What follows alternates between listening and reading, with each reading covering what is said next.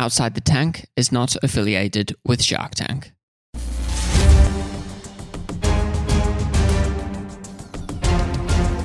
Welcome to Outside the Tank, the first podcast in the world that interviews the entrepreneurs featured on Shark Tank. We get the inside scoop on how they got there, what lessons they learned, their biggest regrets, what didn't air on TV, what has happened to them since, and so much more. Prepare to be informed, inspired, and entertained. Welcome to an all-new episode of Outside the Tank.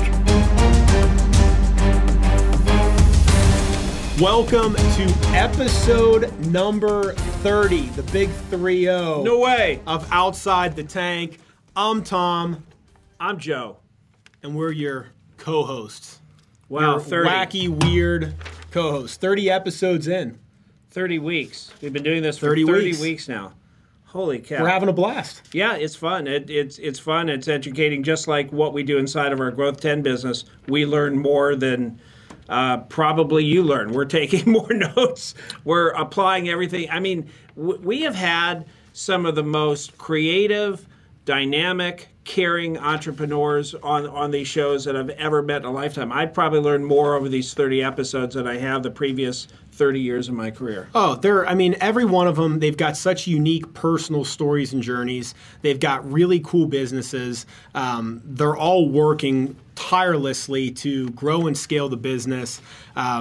Universally, they're good people. They're treating their employees the right way. They do right by their customers. They're constantly trying to get better. They've got big, incredible visions for, what they're doing. So these conversations have been great. So if you're new to the show, go back and listen to them all. There's literally not a bad episode because every entrepreneur is so cool, has great lessons, and, we love to share the story of what happened on the show, what happened after the episode aired, and then highlight some of the things we learned because I don't care what kind of business you're running. If you're an entrepreneur that's in growth mode and you want to learn, every single episode you can learn from these incredible people. So we're excited about this. I had a comment recently from a listener. He said, this is an advanced degree. This is a master's in entrepreneurialism, and I really agree with that. Yeah, because it's real world stuff. It's not textbook stuff. It's not boring, dry hypotheticals. These are real people, real businesses, and they're all so unique, and they've all got so much stuff to share. So yeah, there's a lot to take from this. And if you're new to the show, Growth 10, we help two types of people. We help entrepreneurs that are in growth mode, scaling their business rapidly, and want to be in peer groups, masterminds, with other people going through the same. So if you're running a business and you're on a lonely island and you're operating in a bubble and you're like, dude, I need some help. I need some other people that I can bounce ideas off of, share my challenges, learn from what they're doing that's successful. Hit us on email. We'll find a great group for you. We have groups literally all over the world in these private groups, and then we provide all this great education in addition. So it's a really cool entrepreneurial learning community. Tom at growth10.com, Joe at growth10.com. The number Just hit 10 us. Growth, number 10. That's don't right. spell out TEN. So, yeah, don't. So hit us if we can help you, and we'll find a great group for you. And then if you're a more seasoned entrepreneur, if you like mentoring entrepreneurs and giving back and sharing your wisdom and expertise, and say, hey, I'd actually love to run masterminds of entrepreneurs and lead those groups and help those people each month. Again, Tom at growth10.com, Joe at growth10.com. We have a ton of practice leaders building and running incredible groups all over the country and really, again, the world. If that type of work sounds interesting to you, hit us. We'll walk you through our platform and how we help people build and run these incredible groups. So that's what we do. And at the end of the day, we love talking to entrepreneurs. We love helping entrepreneurs. And that's why this podcast is so fun, because we're meeting all these incredible people with these great and unique stories. And here's another one. Chris Gronkowski of Ice Shaker Protein Shake on Shark Tank Season 9, Episode 4. Gronkowski, why does that sound familiar? Did you used to play in the NFL? I did, yes. Yeah, that's right. What position? I played when they didn't have helmets. So I can't remember. I was left out. Season 9, Episode 4, air date of October 15th, 2017. So this has been a few years now. There's probably a lot of updates. Chris goes into the show asking $100,000 for 10%. So the Ice Shaker protein shake, he's valuing at $1 million. He's one of 5 Gronkowski brothers. First 6 months in business, did $80,000 of revenue. So obviously some proof of concept there. Making these things for $5, selling them for $25. Website, Amazon, fitness expos. Was in a few retail shops again at the time of airing. So, what did the Sharks have to say? Well, by the way, 100% of them made an offer. So they absolutely love this. And they went back and forth. Barb thinks they should have changed their name and incorporated Gronkowski in the name. But what did you think? I like the long-term play of not having the name attached. And I agreed. I didn't like that suggestion.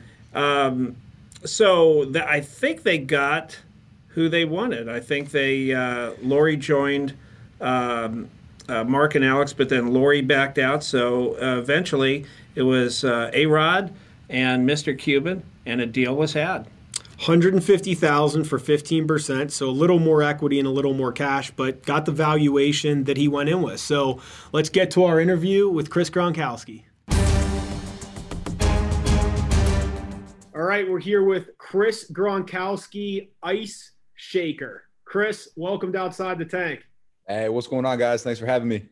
Well, we're pumped to have you, and let's start at the beginning. Where did the idea for the Ice Shaker come from? Man, it was not a day like today in Texas. It's freezing here right now, but it was hot. It was a summer day.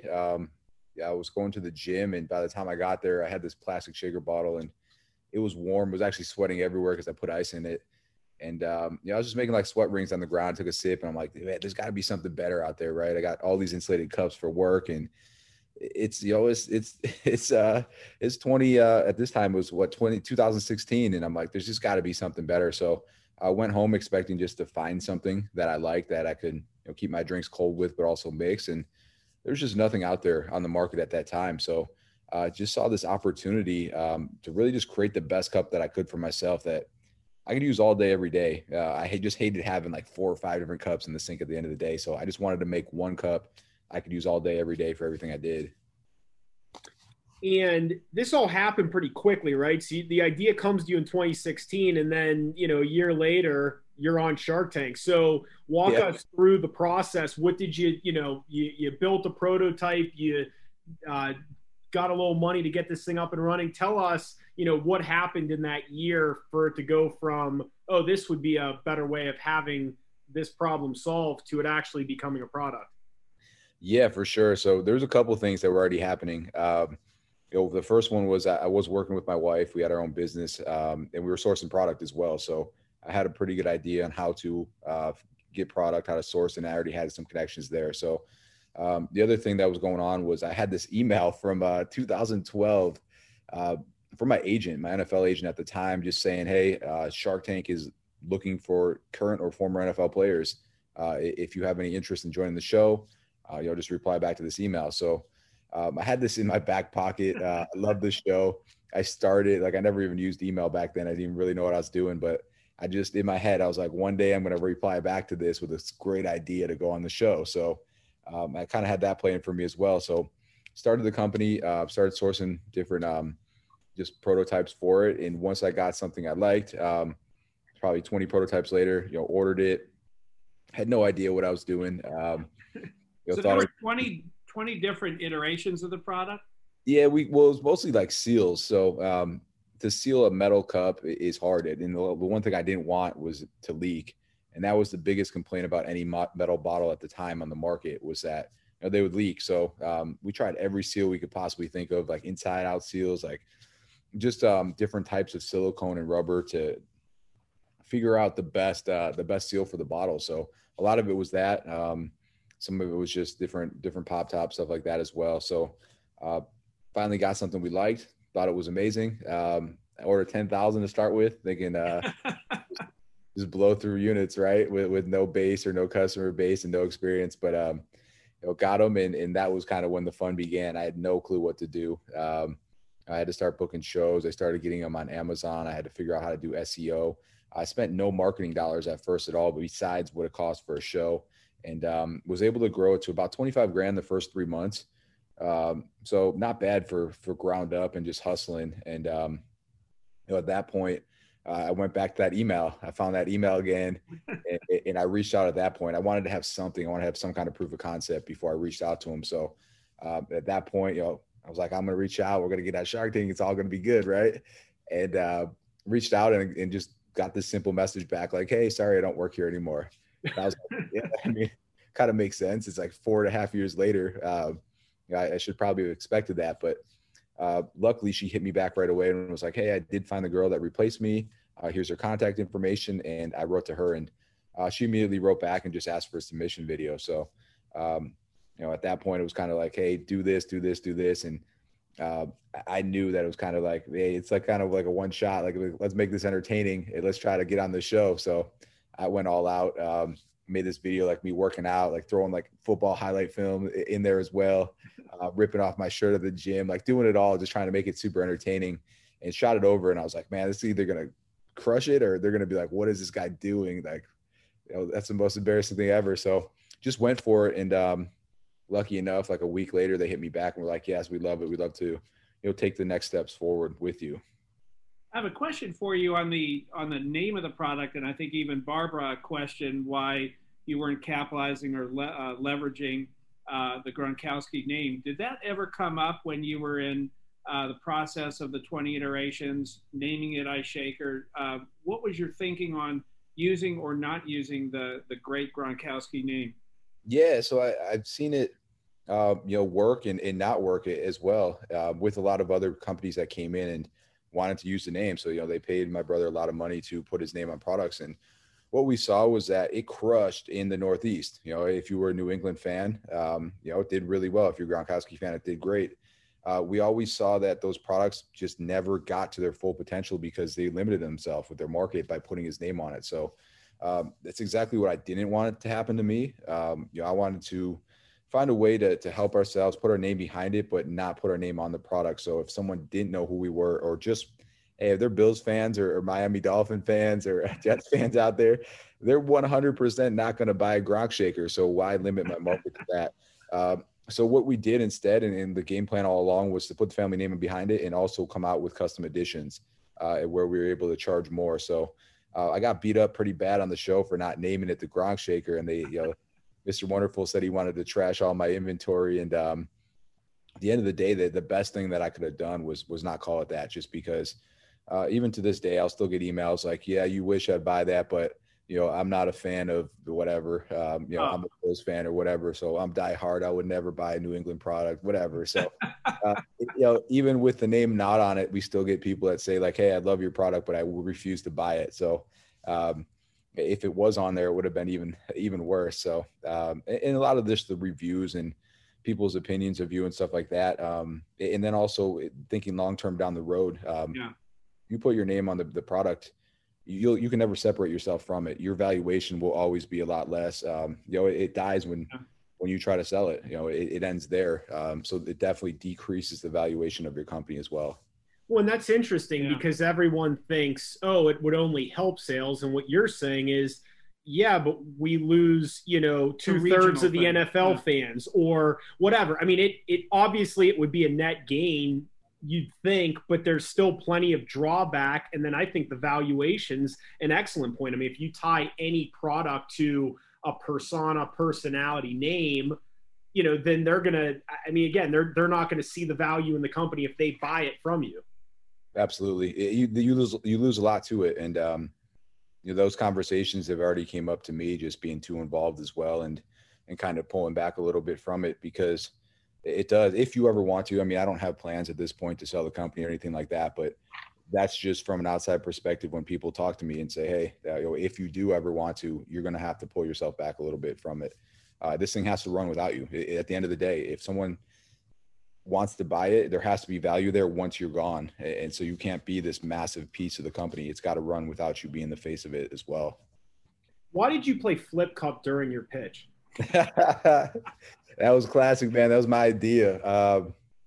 So they kept saying like, hey, we want to get the Sharks involved. We want to make it entertaining. Let's do like a push-up contest or like some kind of sports related thing. And it was like, well, you take 5 brothers that are, all professional athletes at some point, and you play against, the Sharks, who, obviously older and have absolutely. You'd be picking them up off the ground.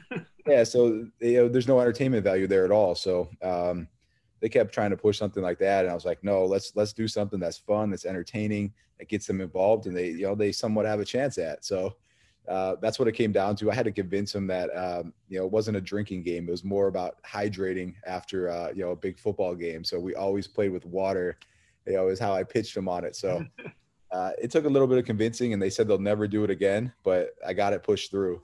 Well, by the way, I'm pretty good at Flip Cup, and I can't imagine assembling a team, me and 4 other guys that could beat the Gronk brothers. That was an incredible display of Flip Cup. Yeah, I think we all flipped in the first toss, except I think Rob did too. But yeah, I was practicing that just as much as I was practicing my pitch. I couldn't be the lead guy and sit there, fumbling the first cup. So episode airs October of 2017. What were the first couple days like after you aired? How did life change for you and for the business once you were on the show? Yeah, I mean, it's everything you expect. We had a really, I guess, simple product too. That's just easy to understand, and it sells well online. So, when something like that comes across on Shark Tank, it always does well. So immediately we sold out on Amazon. We kind of had a cool game plan there where, we put all of our old stock on there. We were able to get a newer version of the bottle ready just before the show aired. And we wanted to collect a customer base. We wanted to know who our customers were, and the only way we could do that was to have them buy from our website and be able to get a little bit more data on them, be able to retarget them as well, and send them some cool information to make them our customer instead of Amazon. So, sales exploded. It wasn't just that day or the next day. It was really almost like a week long at that point, just because of Hulu and recording and, people coming back and watching a little bit later. So that first week was amazing. The first month was really good as well. And then because it was October, we rolled right into the holidays. So we just kept selling. And then after that, we rolled right into just New Year's resolution, and we get that crowd as well. And it really came all the way up until February when it slowed down, and we were like, wow, what do we do now? Like, we need to figure this thing out to keep it rolling. Well, yeah, I want to understand what's different now. So, I mean, it's been, over 3 years since the show aired, and, you had the shaker. How does it look now? How has the business changed? What new products do you have? Yeah, so we've significantly grown. We went from that one bottle, one color to we actively have around 90 SKUs now. So about 5 or 6 different bottles, and but just a ton of different color variations throughout those as well. So we have new stuff coming. We'll move more into like the sports, like jugs and stuff like that as well. It's a big request from my brother, and being in Tampa, it's been really hot. So just a shaker isn't enough. So he wanted a jug. So we'll be launching those this year as well. But for us, customization is huge. That really separates us as well. We're able to personalize each and every bottle. We're big in the promo market. We're big into just one-offs for trophies and gifts and stuff like that as well. So it really separates us.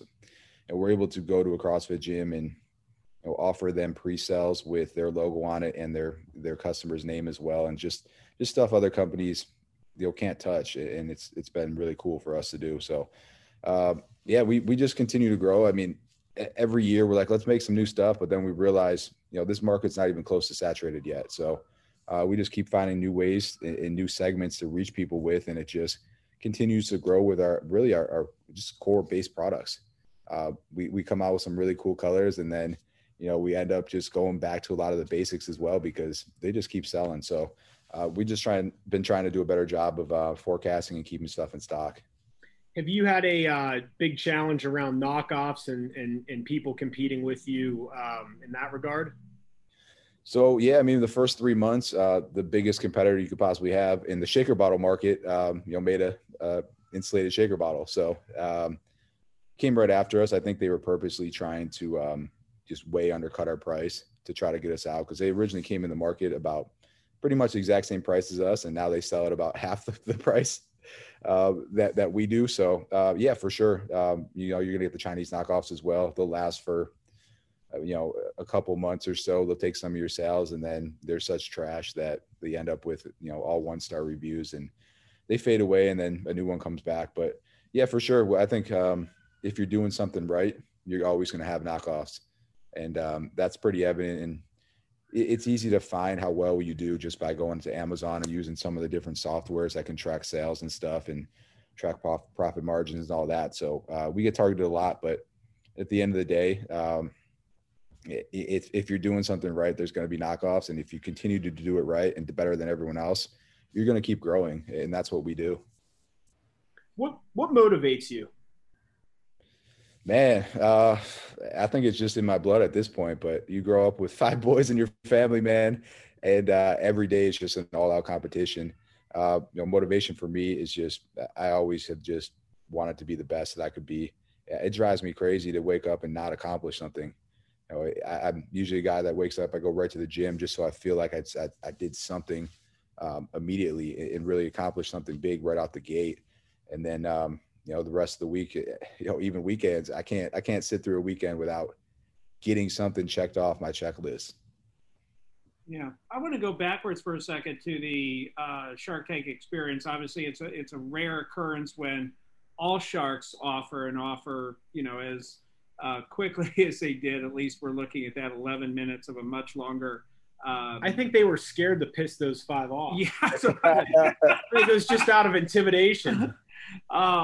But what could you share? Obviously, you had mentioned, hey, we've got NFL, NBA, and Major League Baseball covered. Can you share with us? And we understand that some things you can share, some things you may not be able to share. But the evolution of the deal, what can you share about it? Yeah, so we haven't really tapped into those markets at all that you were mentioning before, NBA, MLB, NFL. I haven't even got the licensing for those at this point. We grew pretty fast. We didn't go after that market really up to this point. So we'll try to start tapping into that a little more. But relationship-wise, Mark has had a team built out for a while now. When I entered into Mark Cuban Companies, he probably had 60, 70, 80 companies already. And because of that reason, he built out a team to help his companies that he had. So right. The advisor right away, they started bringing me in to do different panels and speak and meet some of the other Shark Tank companies as well. And it was big. Some of them even called me and just said like, hey, we know where you're at. We know what you're going through right now.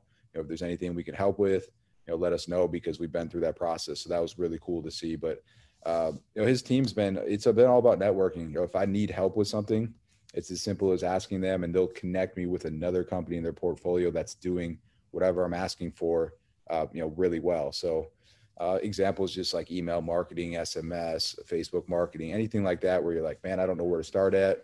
It's anyone in the portfolio doing well with this. And, the next thing you know, I have a call with the CEO or the head of marketing, and I can get an unbiased opinion about pretty much everything and see kind of the things that are working or not working. So that's been huge. It's been huge learning from people that have been successful before me.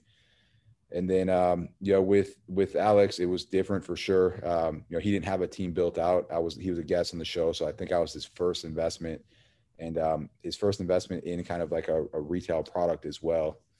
So definitely a different experience there. He was really good with promoting the product and, getting in front of people there. But my brother actually ended up buying him out when he retired. So he reached out and just said, hey, would love the opportunity to buy the shares because he was looking to get more into the business world. And the next thing I know, he unretires. So he ended up buying it and then unretiring. And, he just hit me up this morning. He was like, I need to come out there and check out everything that's going on. So we'll get back into it.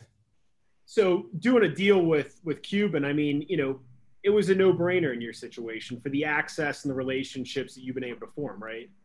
Yeah, for sure. Yeah, absolutely. And he's also Dallas.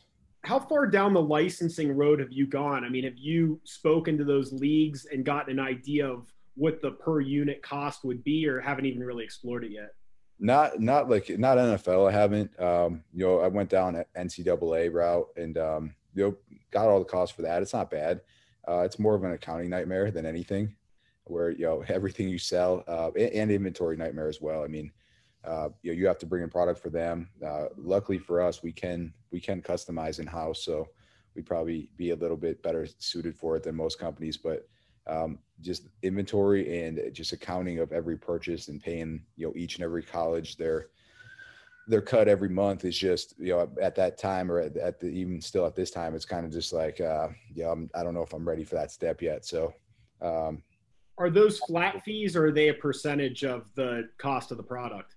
So it's both. You'll pay upfront a flat fee to apply for different, I guess usually it's different like conferences in the NCAA that you'll apply for. And then depending on what kind of product you're selling, like apparel is always way higher fee that you're going to pay on it. But depending where you're selling it and what category you're in, it will be a different commission that you owe them. So if the school's really good, something like a Texas or a bigger school, they're going to charge you more for it as well. So yeah, it's just it ends up being a lot of accounting.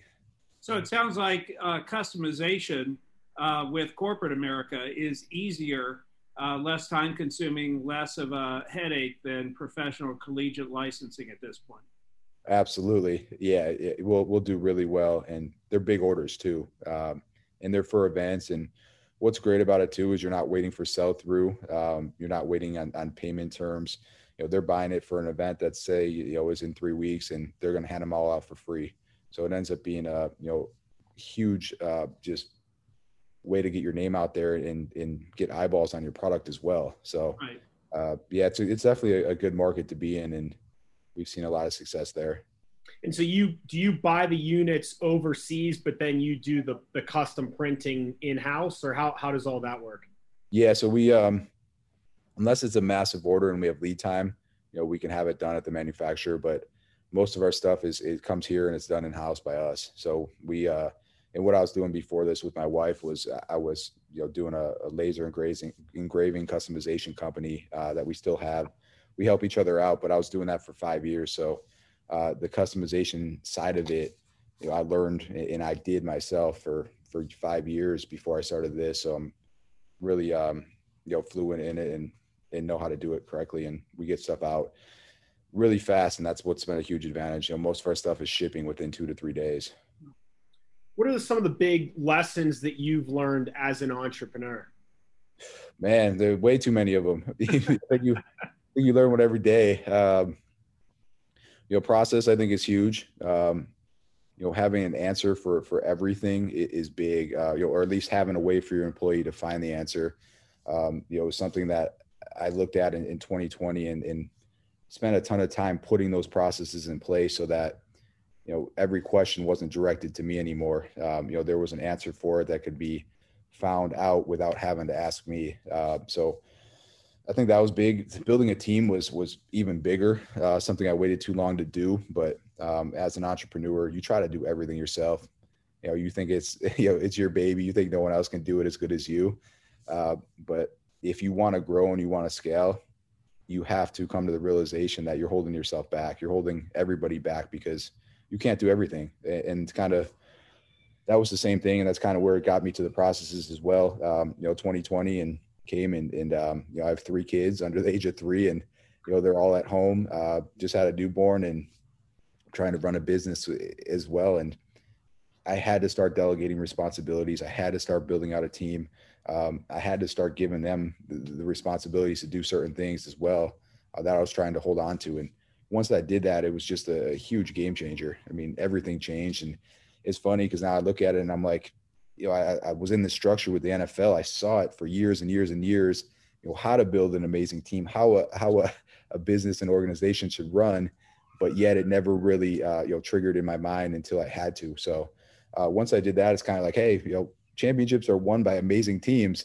Let's build this team out and let's make sure that everyone has a significant role and every person is important. Do you think that as time has gone on, you've realized that the parallels between, professional sports and entrepreneurship are actually quite close? Yeah, for sure.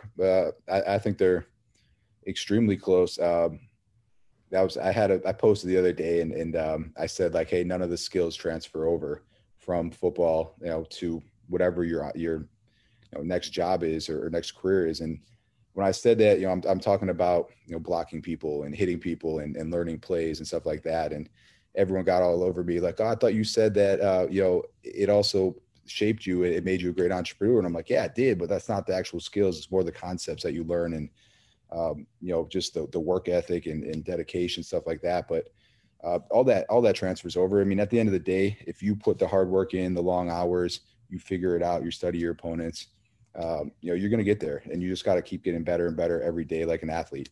Because if you don't, there's always someone younger, always someone that's training harder that's eventually going to take you out. So, there's a lot there.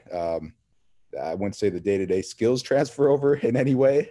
I'm not hitting people anymore, but definitely the concepts and seeing just how a business runs. And at that time, you're not sitting there like, oh, I'm going to run my business like this. You don't even think about it, but you soon realize that it is very similar.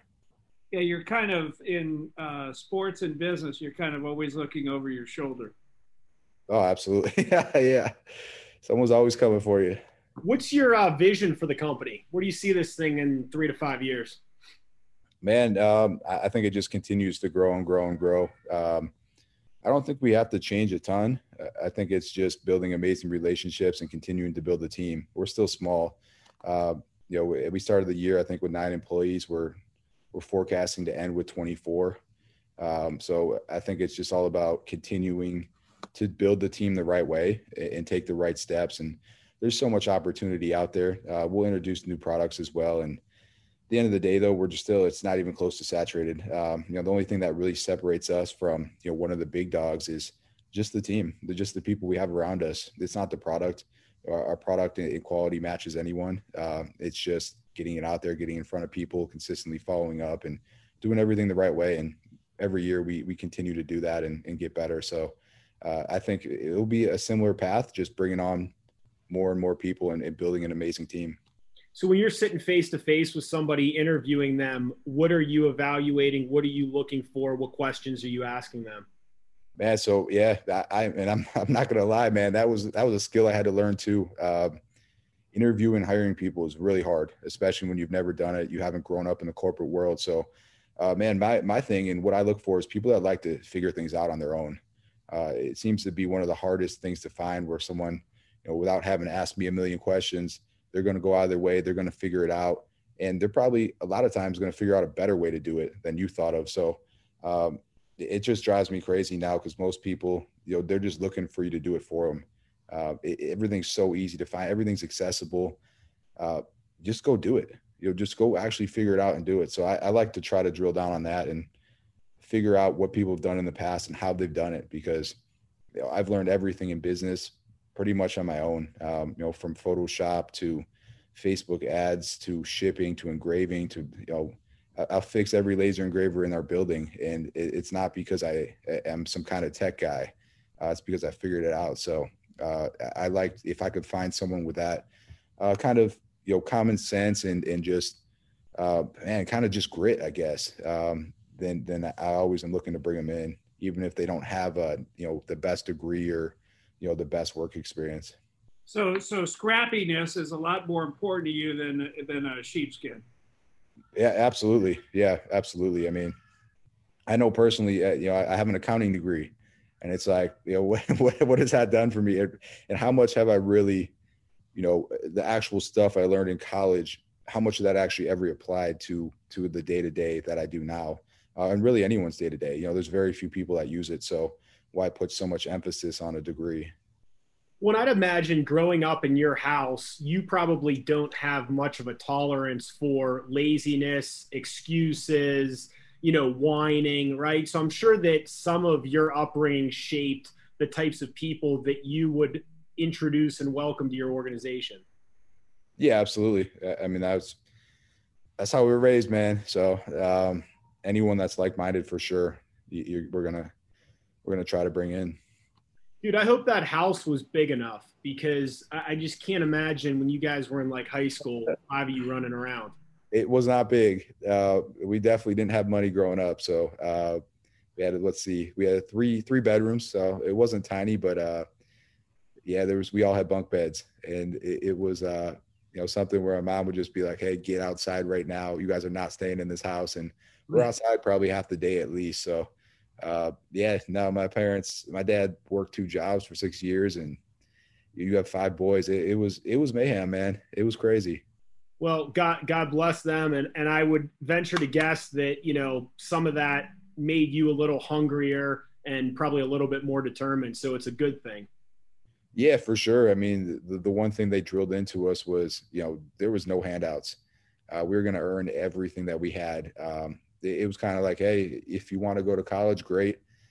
You can pay for it, or you can find a way to get there for free. But we're not paying for it. We're not buying you a car. Go figure it out on your own. Last question. Where is the best place for people to buy the product, and how can they follow the company on social media? For sure. Yeah. So we have a couple national accounts. We are in Vitamin Shop. We are in GNC. We're in all Lifetime Fitnesses as well. Then we're scattered throughout, grocery stores and stuff like that as well. But best spot still, iceshaker.com. It's going to be our newest releases. You could personalize the bottles there. You're always going to get some kind of deal or free thing, so stuff like that as well. So definitely check out the website. Find us on social at Ice Shaker. Find me on the social media, pretty much everywhere at Chris Gronkowski. Awesome. Well, Chris, we so appreciate the time, and glad to hear the business is growing rapidly, and can't wait to watch it continue to do so. Yes.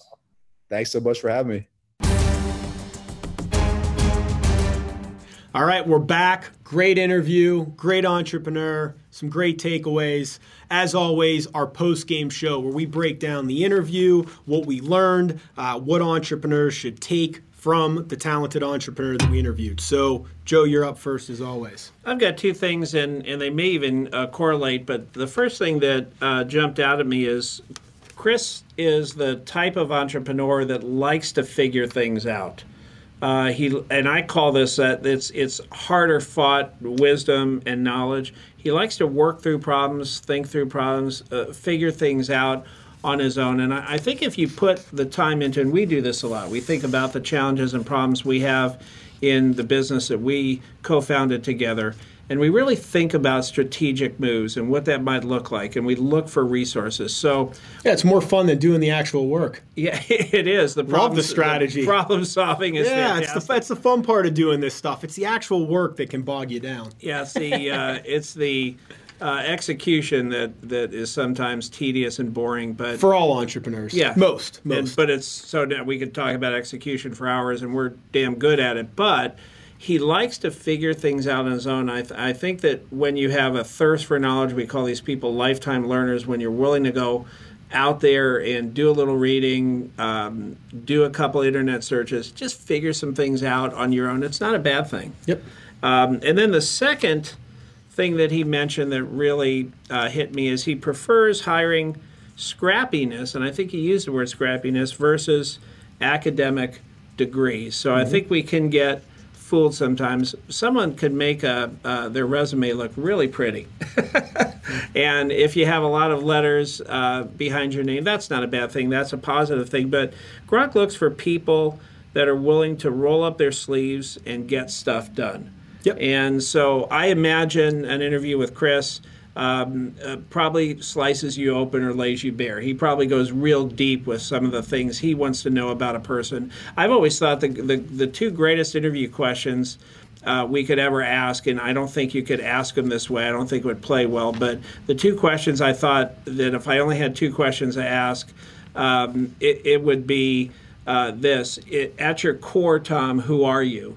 And I don't know how to ask that. I've never refined that. But at your core, who are you? Mm-hmm. And then secondly, why the heck do you want to do this work here with our company? Yeah. And really, every interview question we ask speaks to those 2 things. Who are you at your core and at your heart? And why do you want to do this work? And Chris looks for people that are scrappy. He tries to identify scrappiness versus just academic knowledge. I think that's a big point. When tying in with that core question, another way I've heard it asked by an entrepreneur that I know is, tell me about your origin story. Oh, okay. And I so like what that. that's really doing is I want to know about your childhood. I want to know about some of the challenges and issues you've had. And you're really, you're kind of looking into their soul to say, okay, what's at the core? Is this a gritty, hardworking person? Is this someone that's entitled and been handed everything? Right. And that maybe that's another, just thought for entrepreneurs that are interviewing people. And by the way, in your career, how many people have you interviewed? It's over 6,000. Yeah, isn't that wild? I've obviously heard you say that before. That's really interesting. So there's a lot of things I've learned from you that you've learned over time. That's really interesting. And tying in with that hiring, because my notes from the conversation were really around people who are willing to figure things out on their own. It's a different type of person. It's someone that doesn't make excuses, that doesn't try to say, oh, I thought she was going to do that, or I thought he was going to do it. Just someone that's like, all right, if something's in front of me, I'm going to figure it out, I'm going to do it. I'm not going to just sit here paralyzed or ask for help. And, here's the thing, and this is a mistake that I made as an entrepreneur for years. I felt that as a leader, as an owner, as a founder, as a manager, that I had to adapt myself to everyone else. Well, she's this way, so I need to meet her where she is. And he's this way, and I need to meet him where he is. No. That's wrong. You need to find people that share your values, align with you. So Chris is who he is. And some people are going to go, what an incredible guy. I'm just like him. That's who I want to work for. Other people are going to be terrified by him. But you can't put people around you that are terrified by you or don't like your style. You're going to cause yourself so much stress and ultimately build the wrong culture in your organization if you're constantly trying to adapt to everyone else. So if you want people that figure things out on their own, hire people that figure things out on their own. If you want people that are not entitled or don't make BS excuses, hire those people. And the only way you can hire those people is if you know how to evaluate those people, which is what you just said. So if you're looking for someone that has a certain core, a certain set of values, then you need to ask that question and determine that during the interview, and really get to the heart of that. Yeah, I think craft your questions very intentionally. Absolutely. He mentioned having no handouts as a kid. And that's how it should. I won't say it's how it should be, but it's good when it is that way. When someone has grit, they have work ethic, it's a tremendous benefit. And I think that in terms of looking for employees, look for people that's their origin story. Maybe they didn't have everything they wanted. Maybe they had to work for things, because they're going to make incredibly loyal and strong members of your team. Did not use the Gronk name. And, he brought up a great point, because everyone goes, oh, Gronk, everyone knows that name. And he's like, yeah, it works well in New England. Maybe it works well in Tampa Bay now, but it probably doesn't work in Buffalo. Right? And so, that it's an interesting thing. And I think he actually did the right thing by not using it and building a separate brand. We talked about competition, how it drives you. As an entrepreneur, we have to be competitive, and we have to find something or someone to compete with. And I think it's healthy to say, hey, this rival, I'm going to build a better product than them. Or, this person, I'm going to do better than him or her. And I think that you've got to create competition for yourself. Yep. And you've got to create a benchmark, and you've got to create goals, and you've got to be coming in every day competing. And I think that's so important. So that's really it. This was a great interview, great entrepreneur, growth-minded, growing at a fast rate. Again, this is number 30, and it's another one that, we learned a lot from. There's a lot of great lessons here. Congratulations. On what, 30 episodes? On putting up with me for 30 episodes. Okay, that's the least of my problems is 30 episodes. Okay, I can do 100 podcasts with you. Yeah. It's the 11 other hours each day that we're here. At one point, we do 10, 15 Zoom calls a day, many days, okay? Yep. And we used to do them sitting side by side. We don't do that anymore. It was a big desk, but we're still side by side. Yeah, so we no longer do that. So we're trying to create a little bit of separation. That's right. So we do not. We actually, I just sent you an article. It was about co-founders of businesses needing therapy, like professional therapy. And I was just like, actually, I didn't even make a comment. I just forwarded it to you. You're like, is this us soon? I said, no, that's not us. Right. We're doing great. We're doing great. We put up with We're having fun. And a partnership is like that. You have to give the person, you can't be too critical of someone that you're partnered with. You have to give them the ability to be themselves and accept that. Now, we have fun around here. So, as always, thanks for listening. Thanks for supporting the show. If you're an entrepreneur that wants to grow faster, Tom at growth10.com, Joe at growth10.com. And if you're a seasoned entrepreneur that wants to mentor other entrepreneurs in a mastermind and be well compensated for your expertise and your wisdom, Tom at growth10.com, Joe at growth10.com. We're here. We're always here.